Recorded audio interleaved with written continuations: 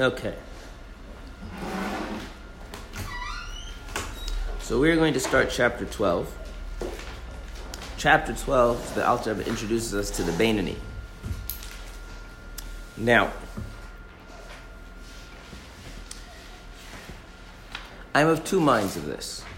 One mind is we should just start the chapter without any introductions and dive our way in. And the other mind is that I should give some introductory remarks. And I think I'm going to do the second thing, even though a good part of me is arguing against doing that. Now, I want to, in the introductory remarks, I want to talk about a few different ideas. One is terminology. That's the first thing I want to cover. The second thing I want to cover is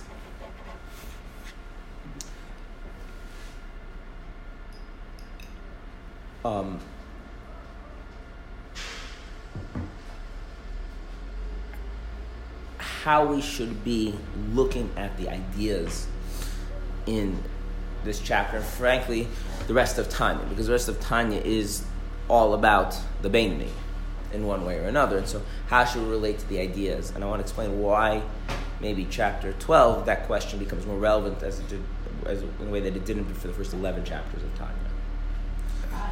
What? Okay. So, there are three things that need to be disentangled. One is reality, two are ideas, and three are words. These are not the same thing. Okay. So sometimes people get into an argument about whether a blank is a blank. I don't know, pick whatever the blanks you want, right? Whether a particular action is a crime, or whether a particular person is an expert, or pick whatever you want, right? People get into these kinds of arguments. And sometimes those arguments are simply because they have different meanings for the same word, right? In other words, they're not really arguing. Both people are using a word, but the word to each of the speakers means something different, right? I'm sure that's happened to you in life before, right? It takes some time to discover that. It's really annoying when one person discovers that and the other person insists that's not what's going on. Right? What I mean by, important is what you meant by important, so we're not really arguing. No, we're really arguing. Okay, fine. So that's words. Words. Then there are ideas. Ideas are what words make reference to, right? So if I say, so-and-so is an expert, right? So-and-so is a good person, so-and-so is wise, so-and-so is a king, right? All of those words, expert, wise, king, make reference to an idea, right? And hopefully they make reference to the same idea in my mind that they do in your mind, otherwise we're going to have a hard problem communicating. That make sense? Okay. Then there's reality. We can have arguments about whether a blank is a blank, whether this person is an expert, whether whether this person is good, and we're not arguing about the meaning of words. We're not just talking about words having different meanings, right? We are making reference to the same idea in our minds with the word, but we're disagreeing whether or not that idea is a good fit for that little part of reality. The way you think about this is that an idea is like a model that represents reality that you can reuse. Okay? Make this a little simplistic, but just illustrate the point, okay? You're a person, right? Now that's a word person, right? That makes reference to an idea of what it is to be a person, right? Now, you are not the same as me, and neither of us are the same as my next door neighbor, right? But the fact that you're a person and I'm a person, so this idea of person is some kind of a way to think about, way to relate to you and to me, that we can kind of ignore the major differences and focus on the major similarities, right? So it's like a little model. But now, Is it a perfect model? I mean, even if my notion of what it is to be a person is as perfect as could be, there's more to any one of us than just the fact that we're a person, right? Okay. So what you have to understand is that any idea is at best a representation or a model of reality. It's not reality itself.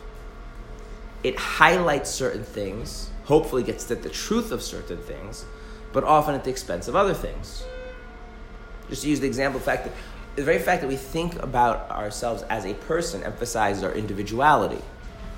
But we're also social beings, correct? And that can get lost when we're thinking about ourselves as a person, that person as a person. So for instance, if you read the Chumash, one of the things you'll notice if you read the Chumash is that there's a census that is taken, yes? Several times. You also notice that the census is not taken by counting individuals, it's by counting certain people and then grouping them according to families, clans, and ultimately tribes. What is that telling us about the kind of creature we are? That we're not just individual persons, but we're actually also what? Communal. Right, we're communal creatures. Okay, right. Now, of course, when we think about families or households, right, which is a way that we can think about things, and sometimes in economics we do that, right? It makes a lot of sense to think about it that way. For instance, I'm married. I have 7 children. My wife and I, we operate a single household, right? So for many economic reasons, it doesn't make sense to think of it my income, my wife's income, my children's income, and average out across that, right? It doesn't make a lot of sense, right? It's better to think of it as one unit. But that misses things, right? So every idea misses something about reality and hopefully get it to the truth of something else about reality. Does that make sense? Okay. So we can have sometimes disagreements about whether a blank is a blank, not because we're disagreeing about the meaning of a word. We have the right concept, but we're not sure whether we think that concept does a good, or if a little bit more specific, a good enough job of describing some truth about reality. For instance, you might say that toilets are good, and I might say, well, I mean, you know, they're useful, but I don't know if good is the best idea to apply to them, right? We both know what we mean by good, we both know what we mean by useful, and we might be disagreeing which of those two ideas is better fit to describe some aspect about toilets, right? Those are the more interesting kind of arguments, although those arguments rarely come to some nice, clean conclusion, right? Usually in those kind of arguments, there's usually some truth to every point of view, because an idea which doesn't match reality at all or very sloppily easily gets discarded by most thinking people. And then there's reality itself, and it's important to realize reality itself is way too nuanced, rich, integrated, and many other adjectives for us to have any actual idea of reality itself. Let me explain to you what I mean. If you think physically for a second, right, you can feel something is smooth, but if you were to zoom in with a microscope, you'd see it's not so smooth, right? I can think of myself as an individual, but I'm also part of my family. I'm also part of the community, right? I'm also integrated into a larger, society in terms of government and all sorts of types of things, right? I think of myself as a single thing, but you can break a person down in terms of like their biological components and parts of the psyche.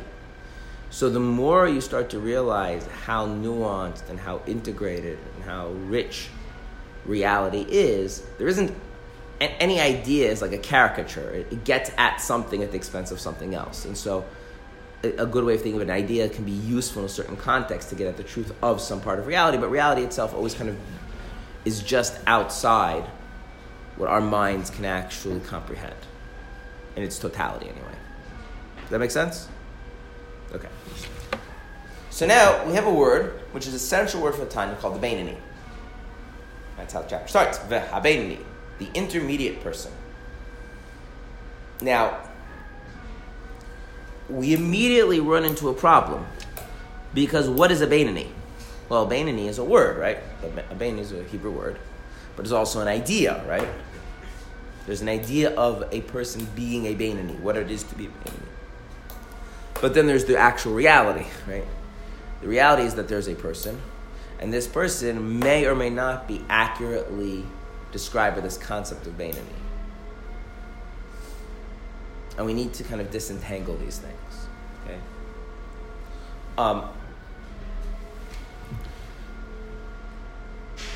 If I were to stop a Hebrew speaker on the street and I were to tell them about, they would say that that so and so or such is a Beinoni,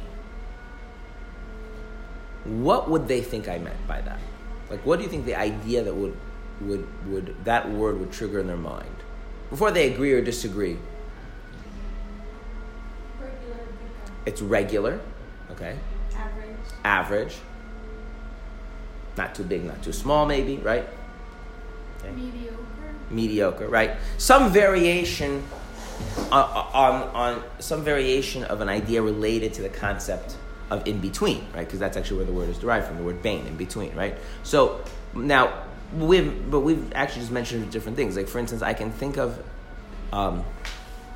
in between in the sense it's not to any extreme, and so therefore it commonly occurs, right? But I also think of sense of in between in terms of some kind of a scale. I'll explain to you what I mean, the difference between those two things. Most people you meet do not have extreme intelligence, either in the sense of extremely high intelligence or extremely low intelligence, right? There's kind of a bell curve distribution about that. On the other hand, if you think about something like, say, temperature, right? Most of the things that you encounter around a certain temperature, right? But if we think about the scales of which things can be in terms of temperature, right, they go all the way down to something called absolute zero, which is, I believe the technical term for this is very, very, very cold. And they can also be way hotter than the sun. Would you say most of the things you encounter are somewhere in between absolute zero and the, I think, hottest things can be before, like, their very physical form completely disintegrates into anything knowable? Yeah? But we're like right around the, in between those 2 points? Yeah. No, we're not. We're nowhere close. We're not anywhere close to that. We're not in the middle? No, we're not in the middle. We're not in the middle. We're more close to that. What? Closer to absolute. We're closer to absolute zero than to the hottest thing could ever be. Yeah.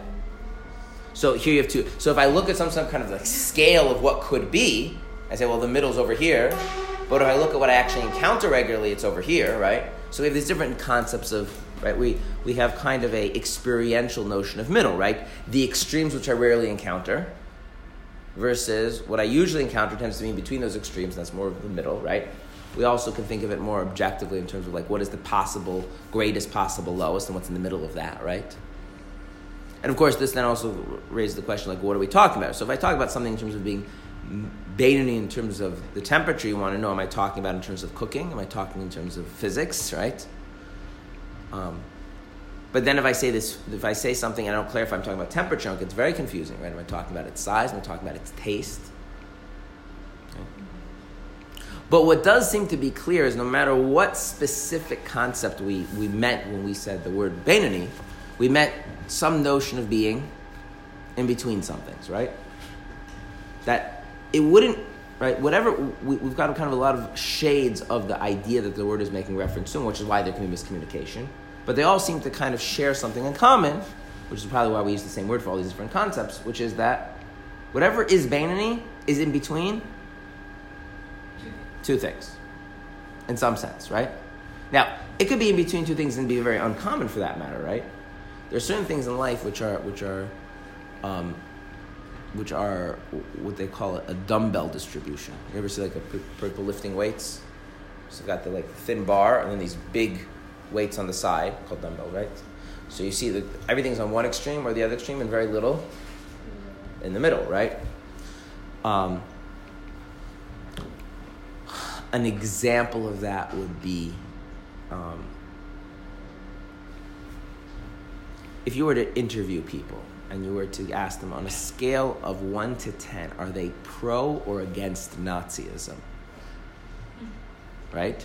You would get a lot of againsts, right? You would get some, unfortunately, much more than you would like to think, 4s. And how many would you get, like, are in the middle? You don't get that. Like, those are very rare. Right? Like, not like intelligence. Intelligence tends to kind of group around the middle, right? So you have the, right? So it's important to be like, our sense of regular or expected, which sometimes correlates with things in the middle, doesn't always, right? Make sense? Okay. And I think that's an important thing to first discuss, is when the Alter Rebbe is using the term Beinoni, before we get into where he derived the term, what is he trying to tell us about the term Beinoni? It's commonality, its frequency, how normal it is, or that it is between two other things. You see what I'm asking? Is by calling this person a Beinoni meant to tell me, this is like what you should expect. This is like the normal. This is like, you bump into a person, they're probably a Beinoni. Or does he mean to say, there is some kind of a spectrum, I don't know if hierarchy is the right word, but some kind of a scale, a gradation of things, and the Beinoni, on whatever issue we are trying to describe a human being, a person, a Jew, fits somewhere in the middle between this extreme and that extreme. But that may not be common, right? So that's the first thing to understand is that the use of the term Beinoni is meant to refer specifically to this idea of in between the extremes on some kind of a scale, rather than it's meant to mean what is common and what is regular. An interesting question to which I do not know the answer is as follows. I think once we've learned Tanya, it should be self-evident that there are more Rishayim, as the Alter Rebbe described, more wicked people than there are Beinonim. And there are more Rishayim than there are Tzaddikim. I think that's kind of an self-evident fact about life. But it is an interesting question to which I do not know the answer. Whether there are in fact more Beinonim than Tzaddikim or Tzaddikim than Beinonim. Now, one could make the argument that it's harder to be a tzaddik than it is to be a Beinoni, right? So presumably, those things that are harder, there are fewer thereof. Wait, there are more tzaddikim than Beinoni, or you don't know? I said I don't know. Oh. One could make the argument that there's going to be fewer tzaddikim than Beinoni because it's harder to be a tzaddik than to be a Beinoni. On the other hand, there are plenty of things where, like I said before, like people's view of, say, Nazism, where kind of staying in the middle is not such a stable place, and people tend to fall to one extreme to the other extreme, right? So it could be that in reality, very few people actually end up being Beinoni. I don't know. I'm just throwing this out there to emphasize the point that the purpose of calling this person Beinoni is to make reference to this idea of the in-betweenness, not the regularity or averageness of it. Average in the sense of like what you expect to find, not average in the mathematical sense. Right? And therefore it is a question, and it's not one we're going to have a debate about, it's not really the point of the class, is in fact numerically a Beinoni more or less common than a tzaddik. Okay. Now, there should be something immediately disturbing about using a word like Beinoni or in between or intermediate to describe something. Why? Why should that be disturbing? Well, it depends what kind of description we have. We have two different kinds of descriptions. We have descriptions of things which our descriptions are not meant to be describing what something is, but the degree to which it has a particular thing. So, for instance, I would say that some people are bigger physically, some people are smaller physically, and some people are in the middle, right? That'd be fair? Because, say, height or weight or volume, whichever one of those you meant, physical size, is something that fluctuates. It moves up and down. There's more, there's less. But it would be weird if I said that I took two different things which are fundamentally different in what they are. Say, for instance, a chair and a book. And I said, well, what's in between a chair and a book?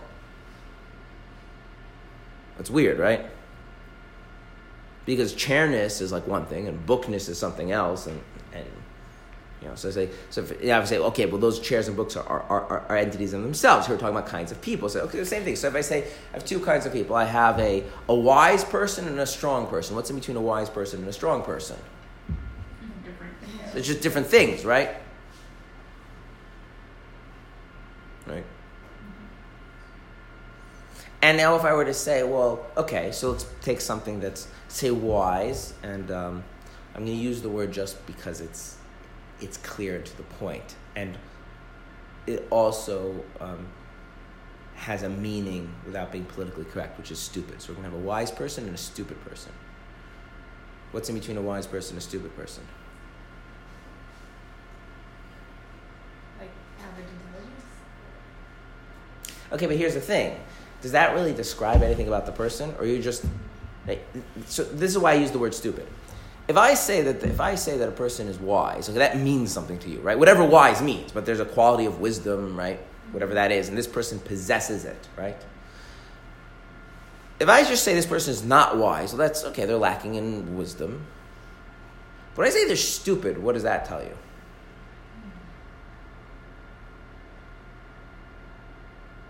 Slow to grasp. I mean, we don't. It's the reason why I use the word is it's insulting, right? As I'm saying something insulting about the person, right? Whereas if I say the person isn't wise, okay, obviously with tone of voice and with context, I could be implying something. I'm not talking about the rhetorical effect of it. Just the person is lacking in wisdom. Okay, if the person is lacking in wisdom, but wisdom is something, very few people, we would say this is a wise person, right? So most people are lacking wisdom. It doesn't really tell me much about them, right? It's like go and tell you, this person is not a tennis player. Okay, very nice. Most people are not tennis players, right? Right? And like once I move past the need to make everyone feel good, right? If we were to just think about every single person we've encountered, how many of them would you say, yes, that's a wise person? 10%? 20%? 30%? Think about everybody you've ever met. Would you say 20% of the people you've met, 1 out of every 5 people you've met is wise?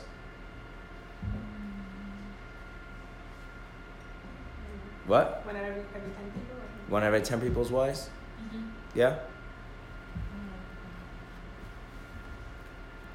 Depends on what you mean by wise. Good. Though. It does depend on what you mean by Like, wise. because you could say that everybody has wisdom that you can learn from. Okay. From a wise person. Okay, but then we're not saying substance. Then it's back to going saying something like tall and short, right? We're not saying something like I picked wisdom as a human characteristic, which we can. That's why I didn't say intelligence actually, because intelligence I think is something that is very there's no person who's totally lacking in intelligence unless they're comatose, right? I mean, even animals exhibit some intelligence. Wisdom is a little something different. So let me be clear about what I mean by wisdom. Okay. One of the corollaries of wise people, of someone who's possessing wisdom, is that you present them with questions and problems to get advice and answers and solutions, even though they do not necessarily have the information to provide the answer before you ask the question. Can you repeat that? A person who's wise is a person who it would make sense to ask them questions, get advice from, even though they do not have the information ahead of time. So in other words, if I call up my accountant and ask him, can I do something in terms of how I file my taxes, I'm asking him because he has learned some piece of information that I have not, right? And it's faster for me to get it from him than it is for me to do the research myself, right? Mm-hmm. But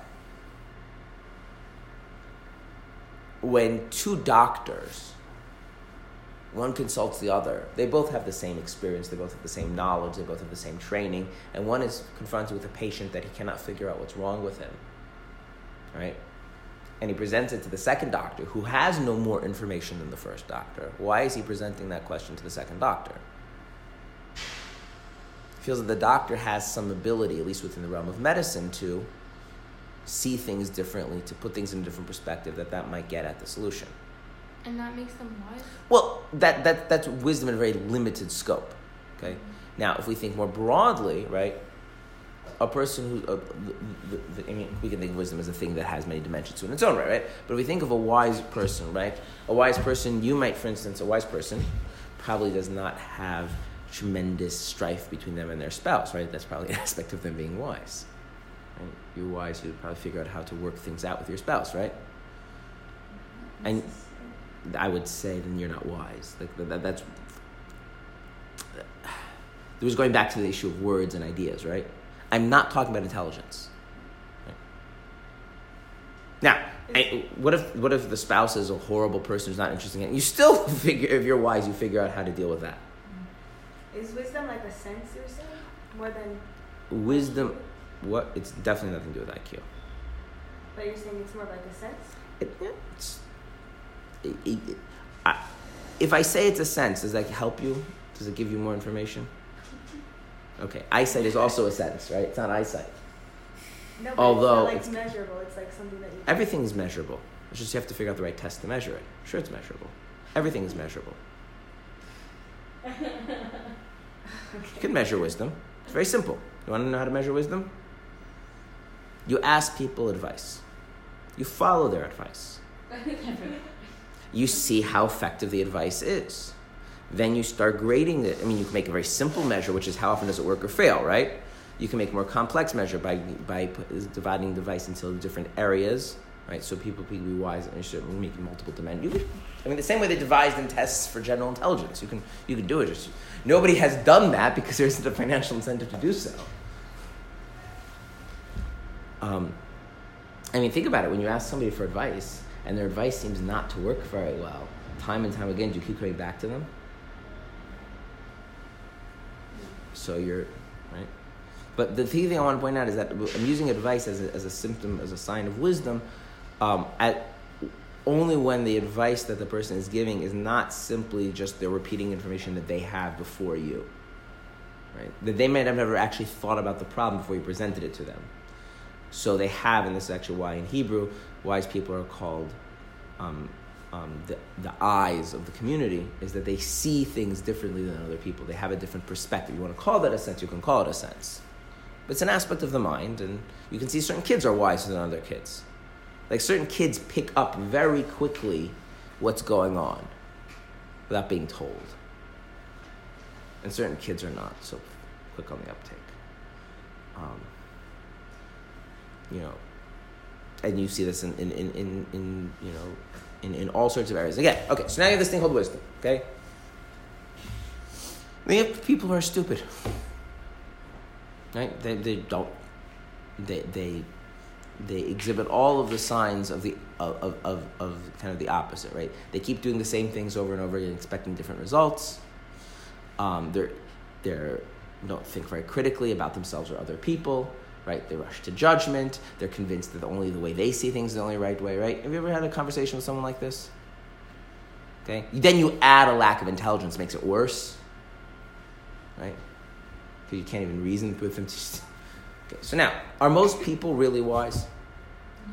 No. Right? Are most people really stupid? No. Okay. So if I say this person isn't wise, okay. Saying they're not a tennis player. Anybody can pick up, again, assuming you're reasonably healthy, you can pick up a tennis racket and hit a ball, right? But we all understand that when we say someone's a tennis player, we're meaning something a lot more substantive, right? So again, using wisdom for the same thing. So if say someone isn't a tennis player, okay, fine, I don't know what that doesn't tell me very much about them. Say someone isn't wise, doesn't tell me very much about them. Again, unless I'm using it rhetorically as a way of being nice and not saying stupid, right? But if I really just mean they're not wise, they're not stupid, they're like everybody else. Okay, fine, they're like everybody else. So they're in between wise and stupid, but what does that tell me about them? Nothing. So if I'm taking something which is like very fixed, and I say, okay, there's height, right? So there's taller, right?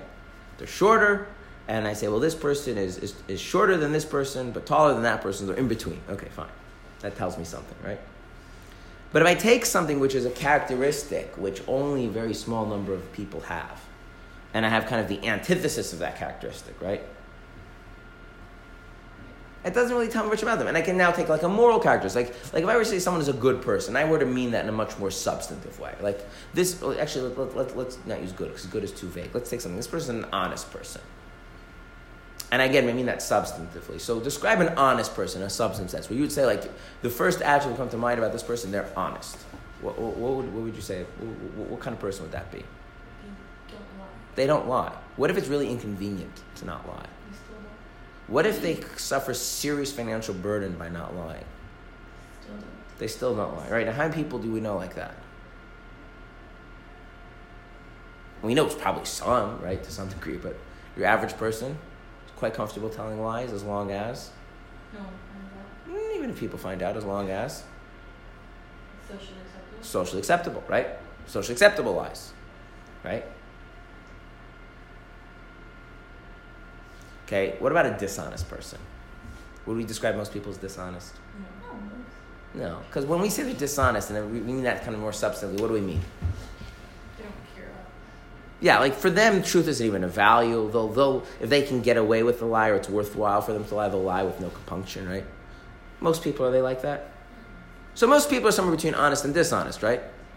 Well, what does that tell you about the person? What does that tell you about the person? Being somewhere between honest and dishonest. Most people, it doesn't really tell you much, right? You see what I'm saying? Like describing some, like, it doesn't, to say, oh, this is, they're Beinoni. Like, okay, like, so what does that tell me? Nothing. Not really much of anything. So it's weird that the central figure of the Tanya is describing the life of a person who can be described when it comes to something in terms of their relationship with God, religion, their soul, whatever, is described as Beinoni. What is that supposed to mean? Wait, why is it hard? Why does that not tell you anything though?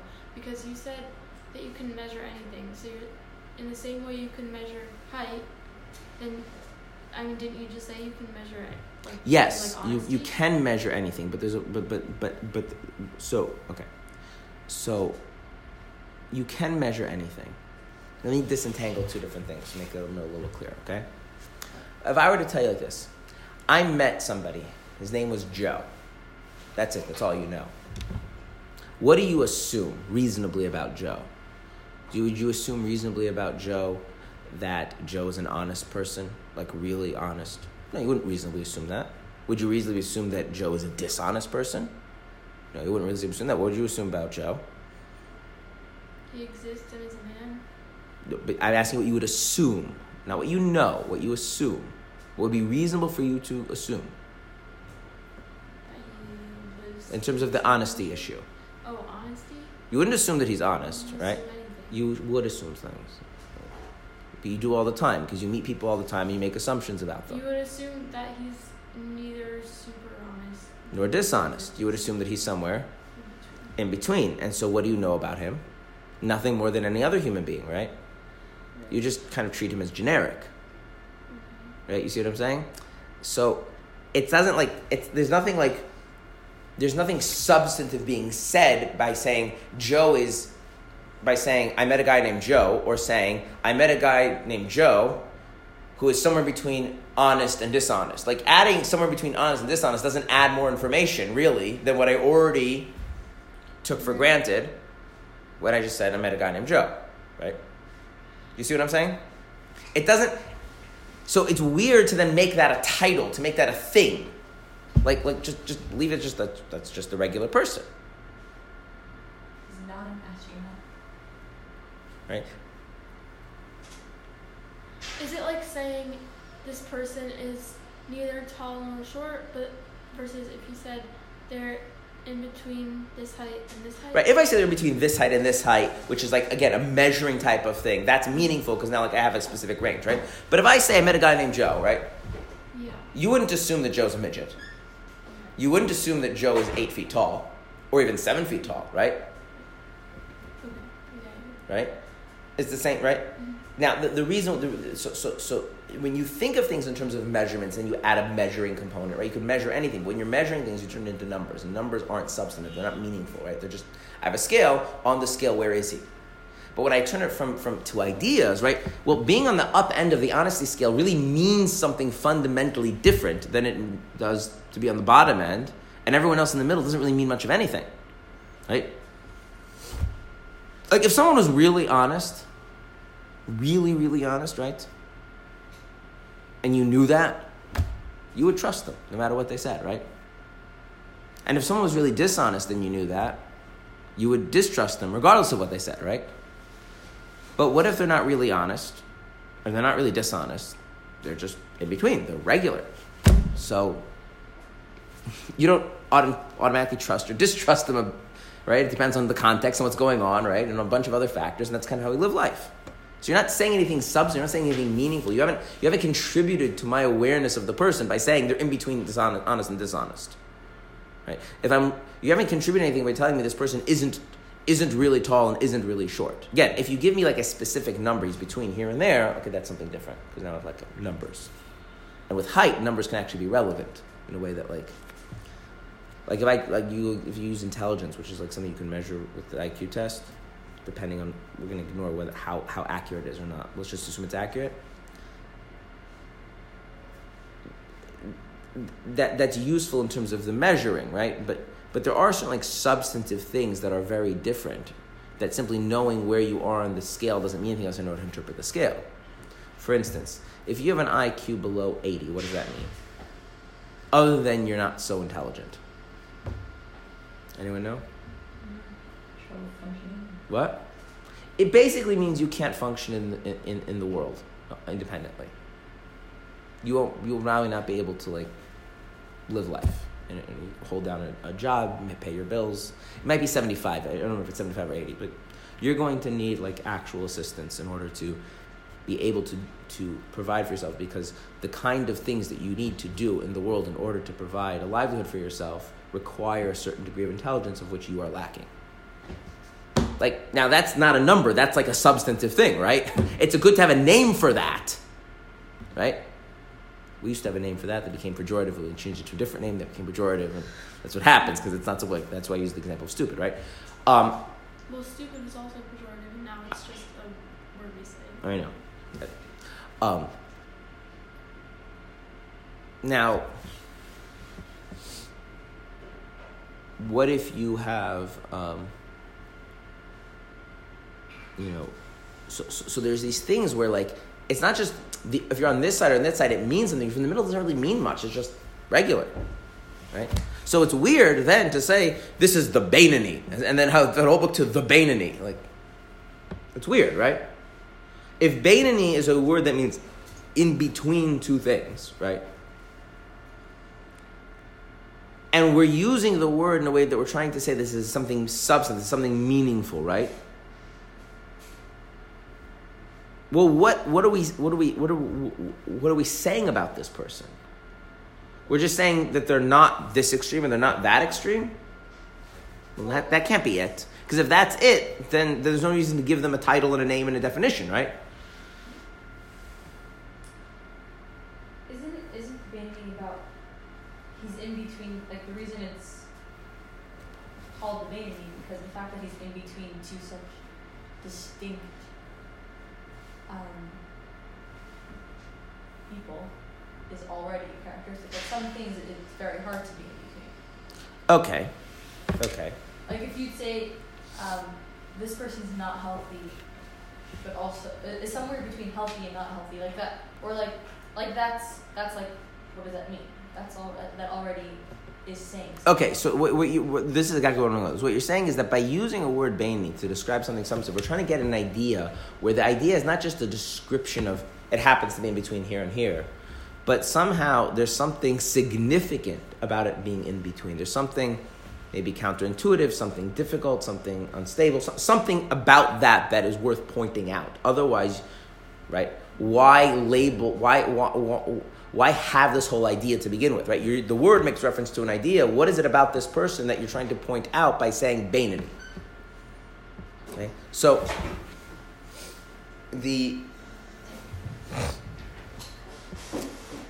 I'm going to give you a context for the word Beinoni that's not the Alter Rebbe's context. Okay? The Gemara in Tractate of Rosh Hashanah and the Rambam says as follows, that on Rosh Hashanah God judges a person. If their merits outweigh their sins, they are declared a tzaddik, a righteous person, and are rewarded. God writes them into the book of life. If, on the other hand, God forbid, their sins outweigh their merits, they are declared a rasha, and God writes them, God forbid, into the book of death. Punishment. Okay. And on the face of it, everybody would fit into one of two categories, right? Either righteous or wicked. Why? Because either the sins are greater than the merits, and the merits are greater than the sins, right? Now, upon reflection, though, you immediately say, wait a minute, there is a possibility, slight, but there is a possibility that what? It's a draw. It's a draw, right? If I'm playing chess against you, either I win or you win. You say, right. And you say, wait a minute, no, there is a theoretical possibility that no one wins. It's a draw, right? Right? So some things lend themselves to dichotomies, right? And the fact that there is a third option in between those two things actually is not readily apparent and requires some deeper perspective. That make sense? Okay. By the way, in that context, what happens for a Beinoni? A person who's in between, he's neither a tzaddik nor a rasha. His sins and merits are equally balanced on Rosh Hashanah. Anyone know? He's given 10 days to switch to more merits than sins, and if so, he's written the book of life. If not, written to the book of death. Right? So that's actually an interesting thing, right? Is that the equal balance there is understood to give the person the opportunity to tilt the scales, but in the absence of tilting the scales, it's tilted the other way for the person. Right?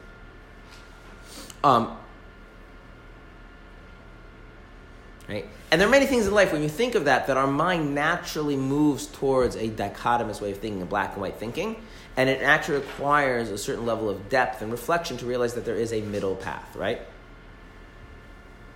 Okay. In fact, let's go back to the honesty-dishonesty question. When you're a little child, how many kinds of people are there? Really honest people, really dishonest people, and then just regular people? No, they're just good about it.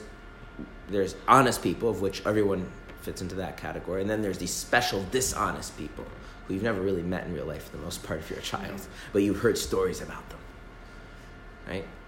And everyone is good or evil kind of a thing, right? And then it becomes quite difficult for the child to restructure their mind around the idea that actually very few people are really honest, very few people are dishonest, and most people are in the middle. And they actually have to learn to deal with that, right? In the process of becoming, as you mature. Now, once you're an adult already, that becomes kind of almost, a foregone conclusion, right? So you kind of almost maybe forget. So when you're going to speak to a child, and I was speaking to not about honesty, about dishonesty, but about other issues with one of my kids. She's 7. Yeah, she's 7. And it was very hard for her to understand that people don't fit into the nice categories of good versus evil. But if this person is like this, then how could they do that? And what's the answer? People, right? People are rarely good or evil. Full stop, right? So it makes sense to create a category of in-between when the in-betweenness is breaking out of a dichotomy that you're naturally inclined to. Does that make sense? It makes sense to have a category called in-between when you're naturally inclined only to see two extremes.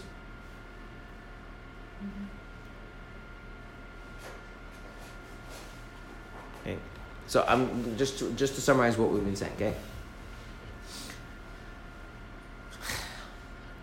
If I naturally think of everybody as either a hero or a villain, is it helpful for someone to come along and say there's actually something which is kind of in between a hero and a villain? Is that helpful for someone to come up with a new category in order to break me out of my black and white thinking? Yes. But if it's intuitive to me that most people are neither heroes nor villains, and only very few people are actually heroes and actual villains, then does it really make sense for that to be a category? Or that's just like generic person?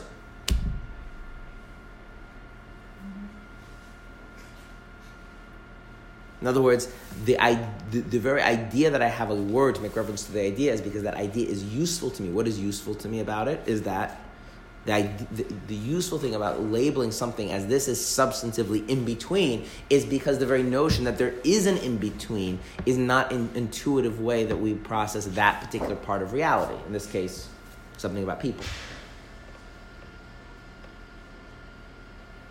Like, what do you call somebody what do you call somebody who can lift very, very, very heavy things? Call them strong, right? What do you call somebody who can't lift even the most ordinary objects? Weak. What do you call the rest of us? We don't have a word for that, right? We don't even bother saying we're in between, just because that's intuitively obvious to all of us, right? So the Alter Rebbe is telling us by using this word, which is that this idea here of the Beinoni is something that is counterintuitive. It breaks a dichotomous way of thinking. That we're naturally inclined to think of things one way or the other way, and the very idea that there is a Beinoni is not obvious. Now, I want to point something out. So if you'll open your text to look inside, this is not a proof of anything, but just an interesting observation. So I would like to look through the paragraphs of chapter 12 where we get an introduction to the Beinoni. Okay? So if you look,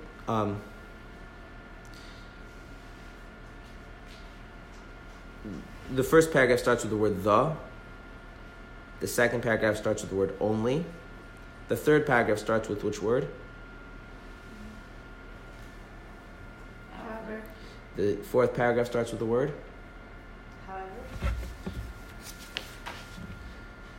The fifth paragraph starts with the word thus is written. And the sixth paragraph starts with? Nevertheless. Okay, what do the words however, nevertheless, what do those words mean? Contrary to what you thought. Contrary to what you thought. So I said something. But contrary to that, there's actually something else. But contrary to that, there's something else, right? What is the flow of this chapter going to be? What is the flow of the chapter going to be? Is he going to say very clearly, this is the idea of the Beinoni, it's X? Or he's going to say, well, it's X, but not really like that, because it's on somehow something like that. But not really like that, because it's also like that. He keeps, throughout the chapter, what are we going to see? Is every time we want to kind of take the train of thought in one direction, what is the Alter Rebbe going to do? No, you're going too far, right? Right? And that, I think, illustrates a little bit this idea that the Beinoni is, as a concept, is a concept that is fighting with an intuitive way of thinking.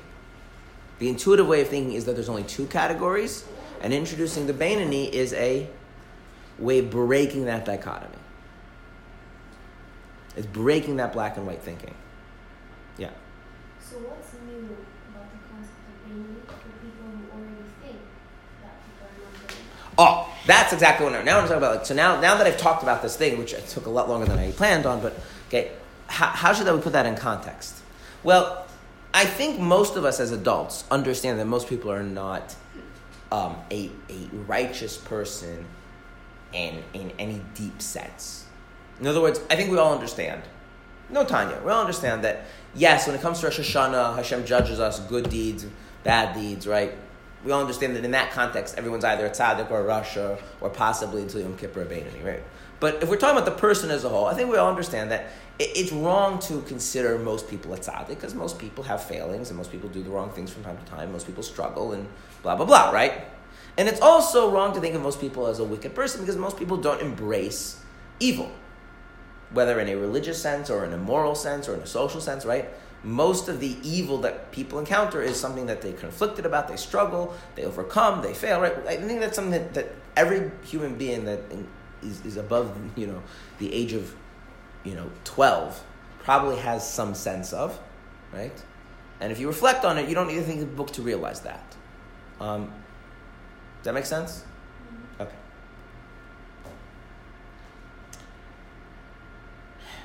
But we already said that all those people are still in the category of Russia.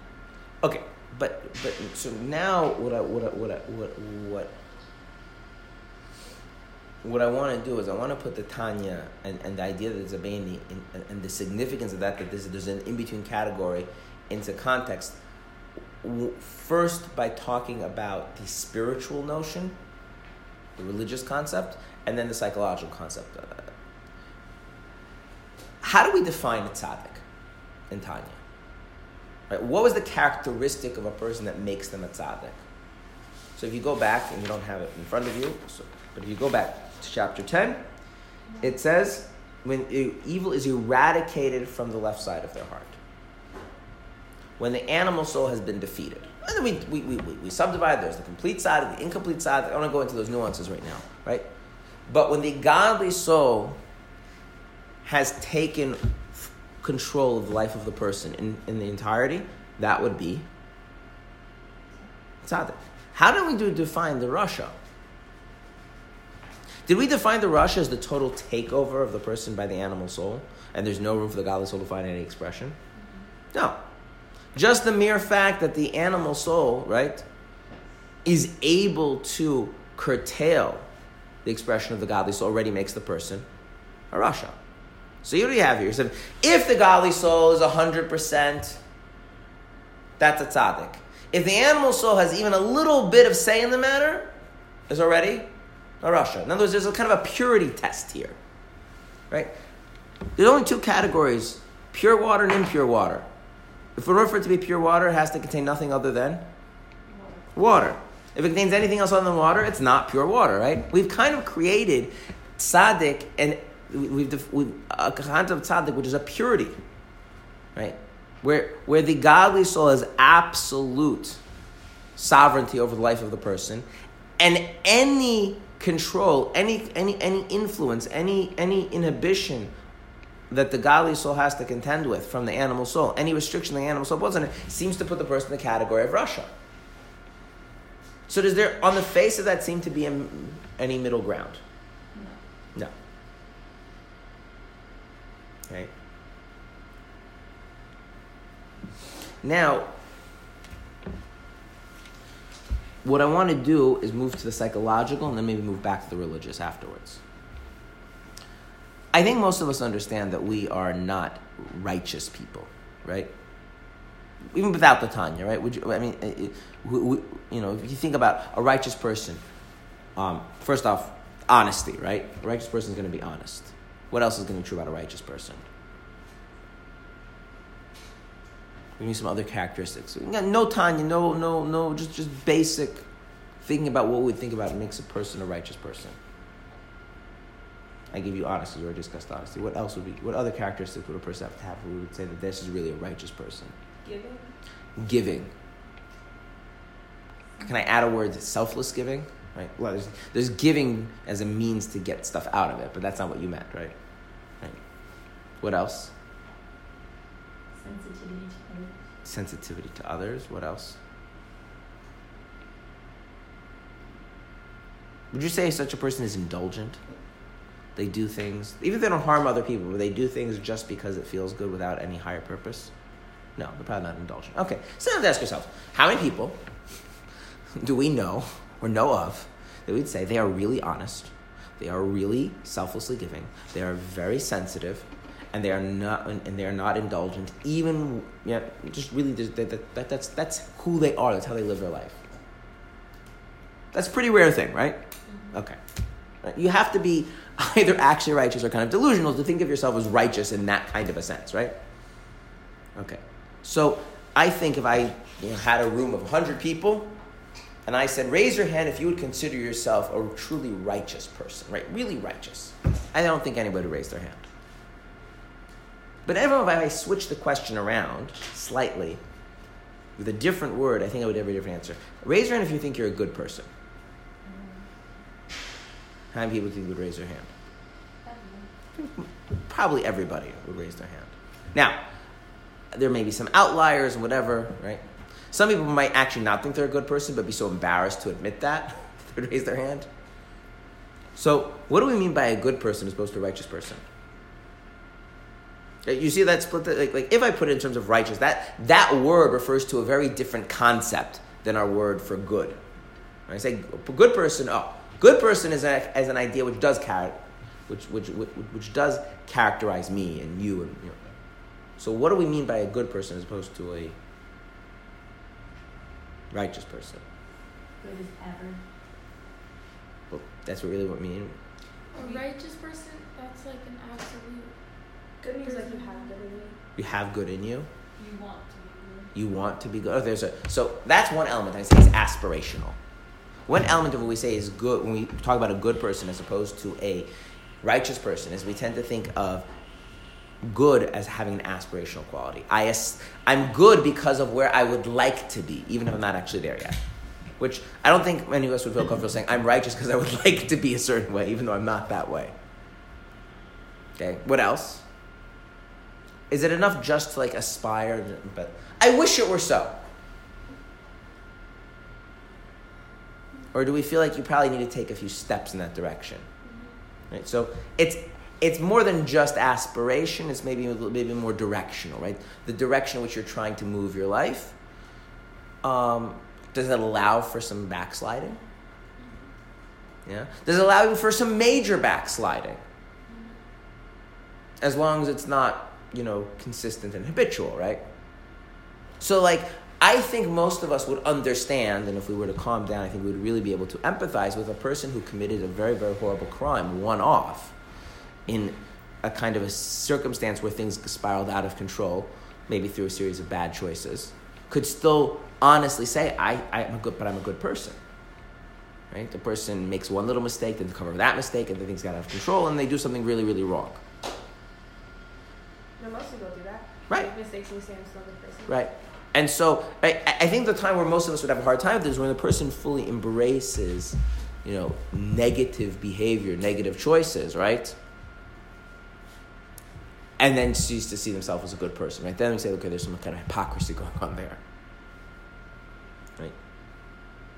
So when we think of ourselves as good people and other people as good people, we're thinking of something a lot more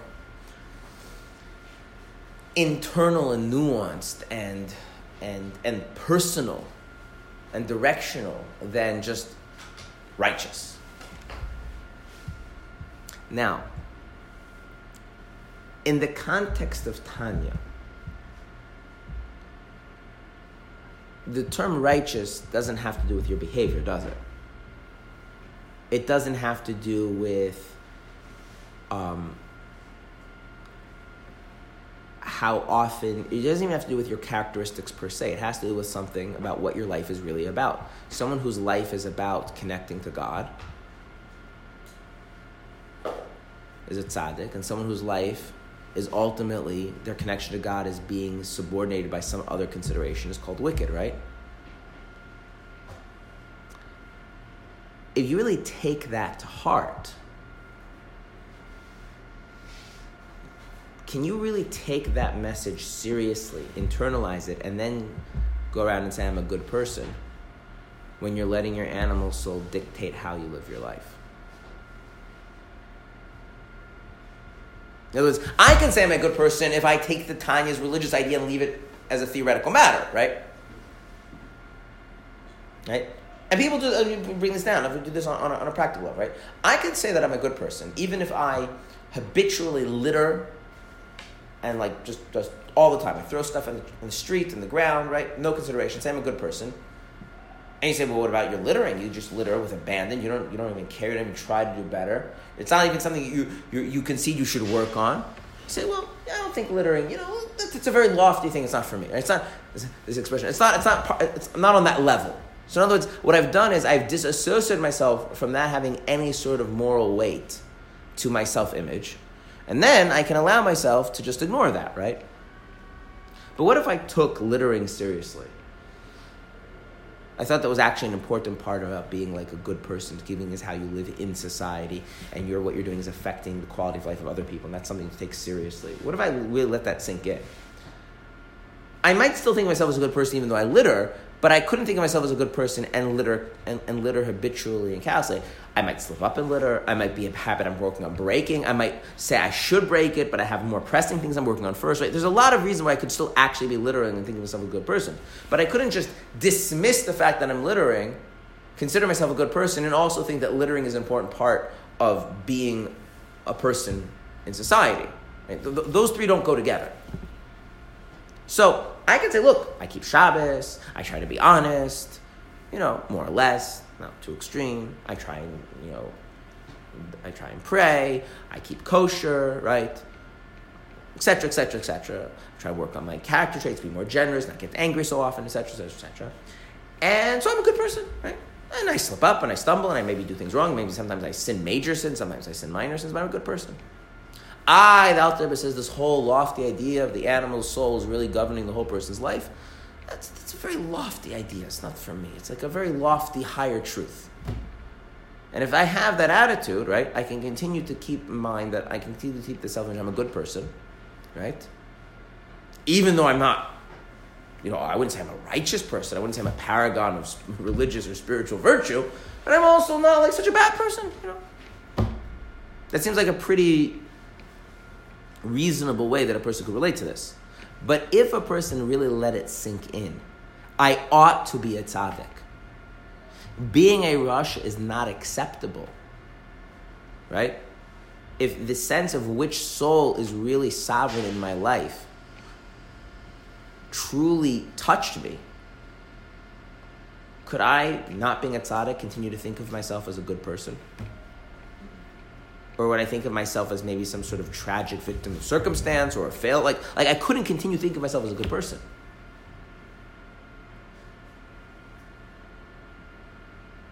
And it's not intuitively obvious that there's room out of that dichotomy. Unless I'm going to become a tzaddik. But I'm not going to delude myself into being a tzaddik when I know I'm not. So now what? Are you saying that the creation of the concept of Beinoni is for people who think of themselves as a good person to have something to strive for? No. A good person is, as we describe it now, is not a Beinoni. No, what I'm saying is like this. What I'm saying is that if you take to heart, I'm working the reverse. If you take to heart what it is to be a tzaddik, what it is to be a rasha, you have a serious problem. Which is, you cannot, you're faced with a dichotomy, which is either I delude myself into thinking that I'm a tzaddik, which I'm not, or I consign myself to the fact that I'm a rasha, and I no longer think of myself as a good person. Those are my two options. My third option is to just relegate all this information to the realm of theory and not take it to heart. I could do that. But if I do take it to heart, I'm left with these two options on the face of it. There doesn't seem there doesn't seem to be that kind of a place. Now, why is it so important to think of yourself as a good person? So you don't get discouraged. That's right. It's, in other words, like this. It is impossible if you, and this goes back to the idea of righteous versus good. If you remember how he said how good has this aspirational quality? If you think of yourself as a good person, you have the groundwork to grow and to live and to improve, and right. And if you think of yourself as fundamentally a bad person, right, then you're going to have a problem. Okay. Does that make sense? We don't have it here, but the Tanya actually opens up with the following question. The Tanya opens up: they administer an oath to a person before he's born: be righteous and do not be wicked. Be a tzaddik, don't be rasha. If the whole world tells you that you're righteous, regard yourself as if you're wicked, as if you're rasha.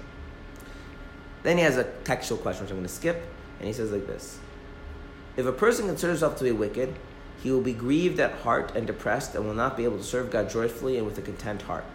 And if he is not perturbed by this, it may lead him to irreverence, God forbid. What's the Alter Rebbe describing? The Alter Rebbe is describing if being wicked and righteous is not a...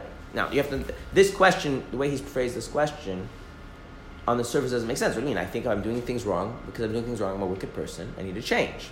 He's talking about something deeper. If I think that righteousness and wickedness is connected to this idea of the direction that my life is in, what's governing me in my life, and I also come to the realization that to be righteous is something that is so pure that it's absolutely beyond any sense of attainability, then I kind of consign myself to the fact that, like, no matter how good I do, no matter how well I act, fundamentally, I'm not a good person. Fundamentally, I'm driven by the evil of the animal soul. That's what's governing me in my life. And once a person lets that set in, there can be no drive to really grow and live in their Judaism, unless they stop taking the whole thing seriously, in which case they're obviously not going to grow in their Judaism because they stopped caring.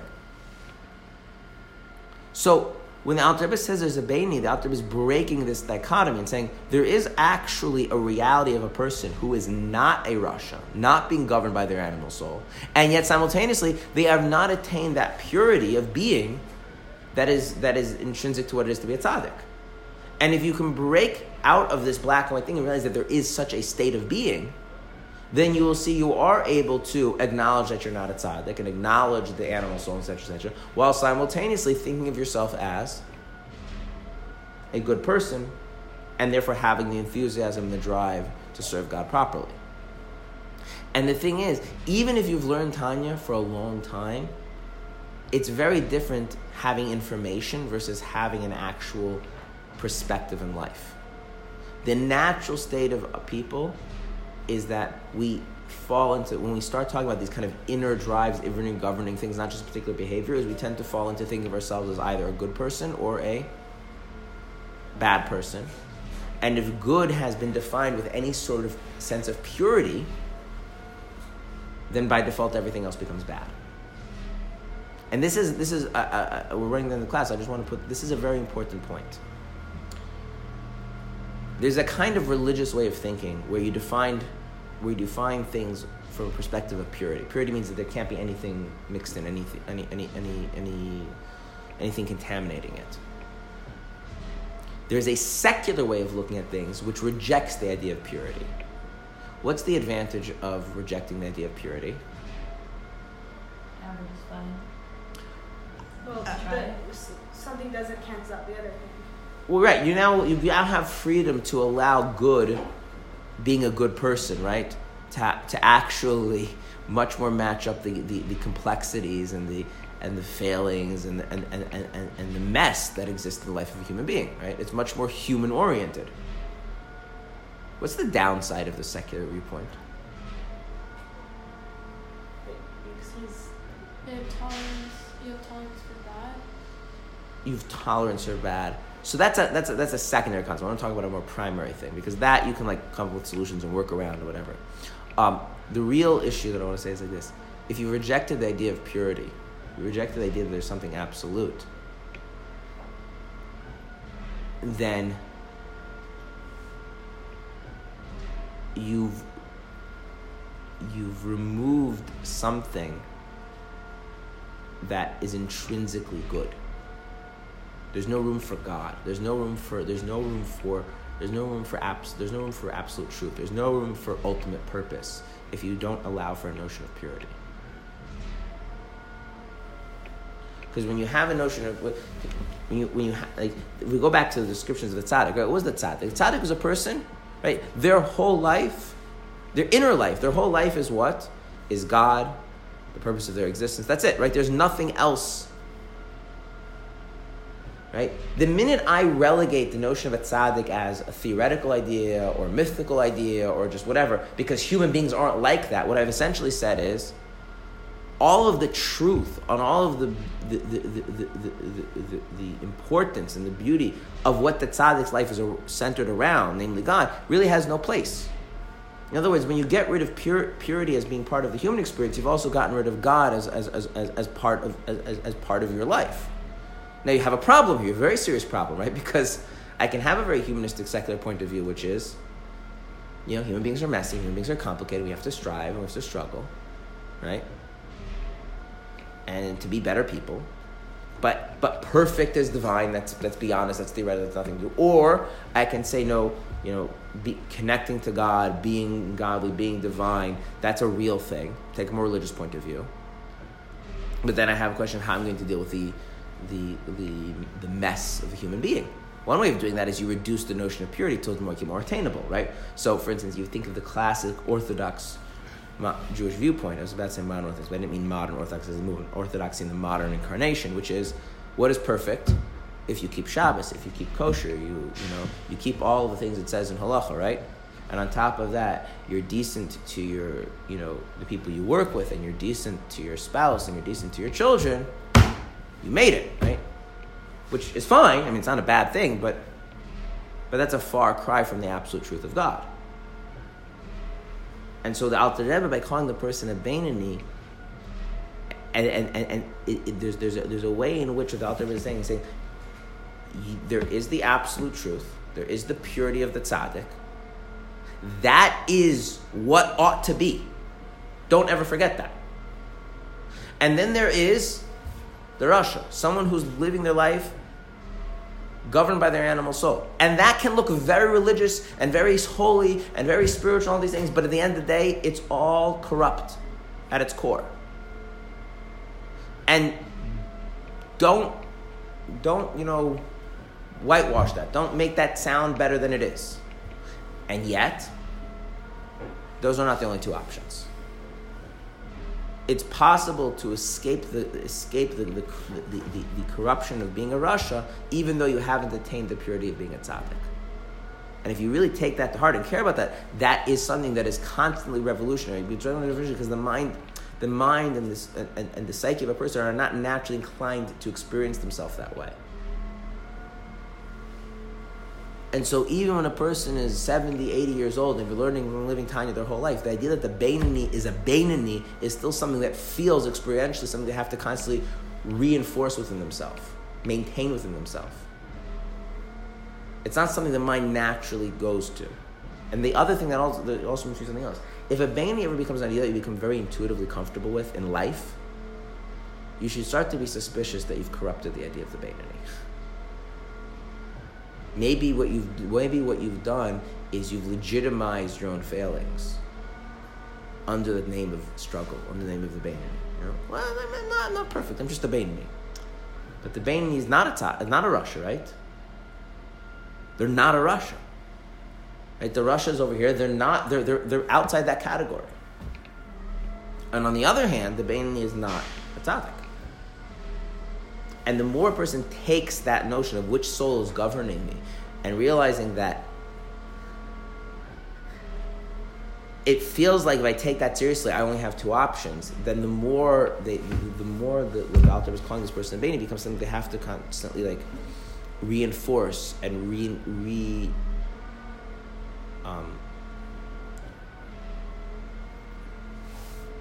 make something that stays with them, because it's not intuitive. Now, if I put it on a board and a chart and explain it, that can be on a theoretical basis, it can be very intuitive. I'm talking about as an experiential thing, it's not intuitive at all. Right? A person can work and work and work and work and work and work and work not to be a Rasha. They're not a Rasha, and yet they feel and experience things that clearly indicate they're not a tzaddik, and they fall right back to feeling that they're a Rasha, even though they're not. Because our minds naturally fall into this black and white type of a thinking. And so to take really, really seriously, I as a Jew ought to be a tzaddik. I as a Jew cannot allow myself to be a Rasha, and yet there's some space in between those things. If a tzaddik means I'm governed by my godly soul, and a Rasha means I'm governed by an animal soul. And governed by an animal soul doesn't mean 100% of the time. It means even once in a while the animal soul makes its presence known in a way that inhibits the godly souls. Already means I'm under complete control of the animal soul. Where's the space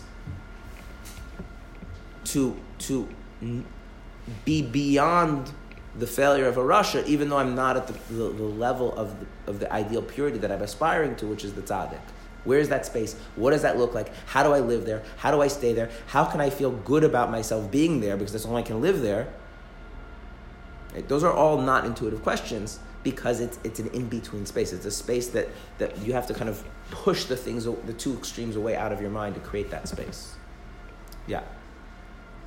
So, before we talk about the spiritual notion and the psychological, that's what we call it. Right. There's a psychological thing, I either think of myself as a good person or a bad person. Right. But if we introduce the idea of being a me, the only thing, like, it only changes on a spiritual level. Because on the experiential level, like, it does. Is just like a tzaddik. No, it does. So the Tzemach Tzedek has a note that the psychological answer is not explicitly answered in Tanya. Sorry, but if you study, I'll tell you right now. The answer is that there is a space in between thinking of yourself as a good person and as a bad person, which is if you reorient yourself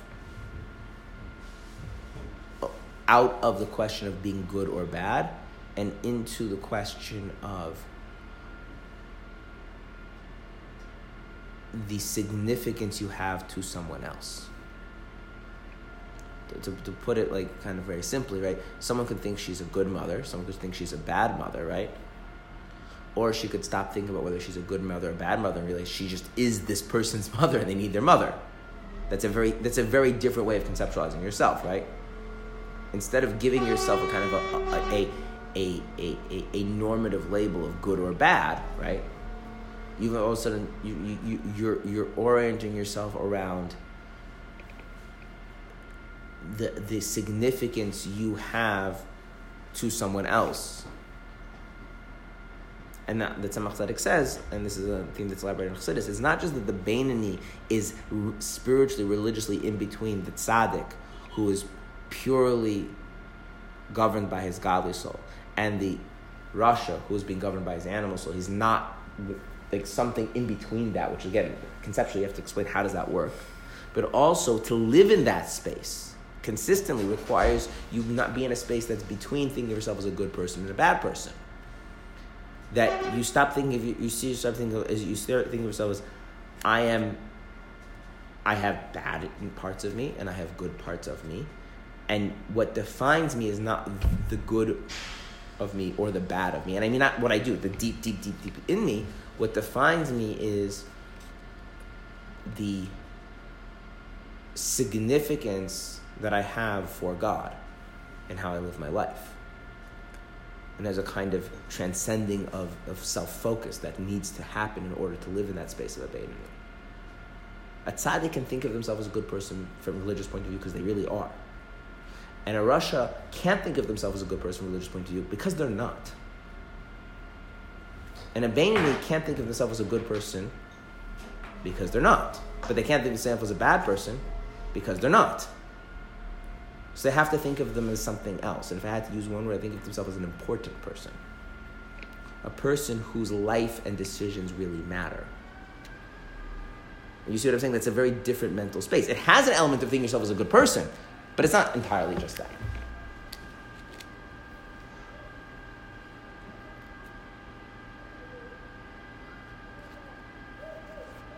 And the more and more we go into it, the more that you really have to create a new, not a new mental and emotional space to inhabit in order to live as a Beinoni. You can't just like add the information that Tanya onto our basic notion of good person, bad person. People who struggle, people who have it all made for them. Like if that's the way we relate to ourselves and we just add the information of the Tanya, the Beinoni just gets to end up turning into like tzaddik version light. It's like a light version of tzaddik. And then you've missed it. That's not what it is. Or it's a justification not to feel so bad that you're a Rasha, which is not what it is. And you'll see in life, if you ignore what people are saying and you like the words, and you start thinking about like what they mean, you start to see we often talk about a tzaddik or talk about a Beinoni either as an unattainable, lofty, pure ideal. We've just made another version of a tzaddik, or a way of not feeling so bad that our animal soul gets the best of us sometimes. So we missed it. We the Beinoni went right past us.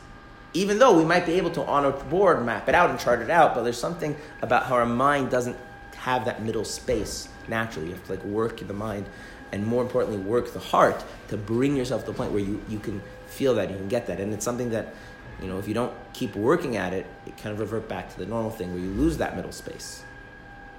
And I think that's an important context to realize that Alter is not giving us new information, he's giving a new way of relating to the information by calling it a Beinoni. Because it's not intuitive that there should be such a thing.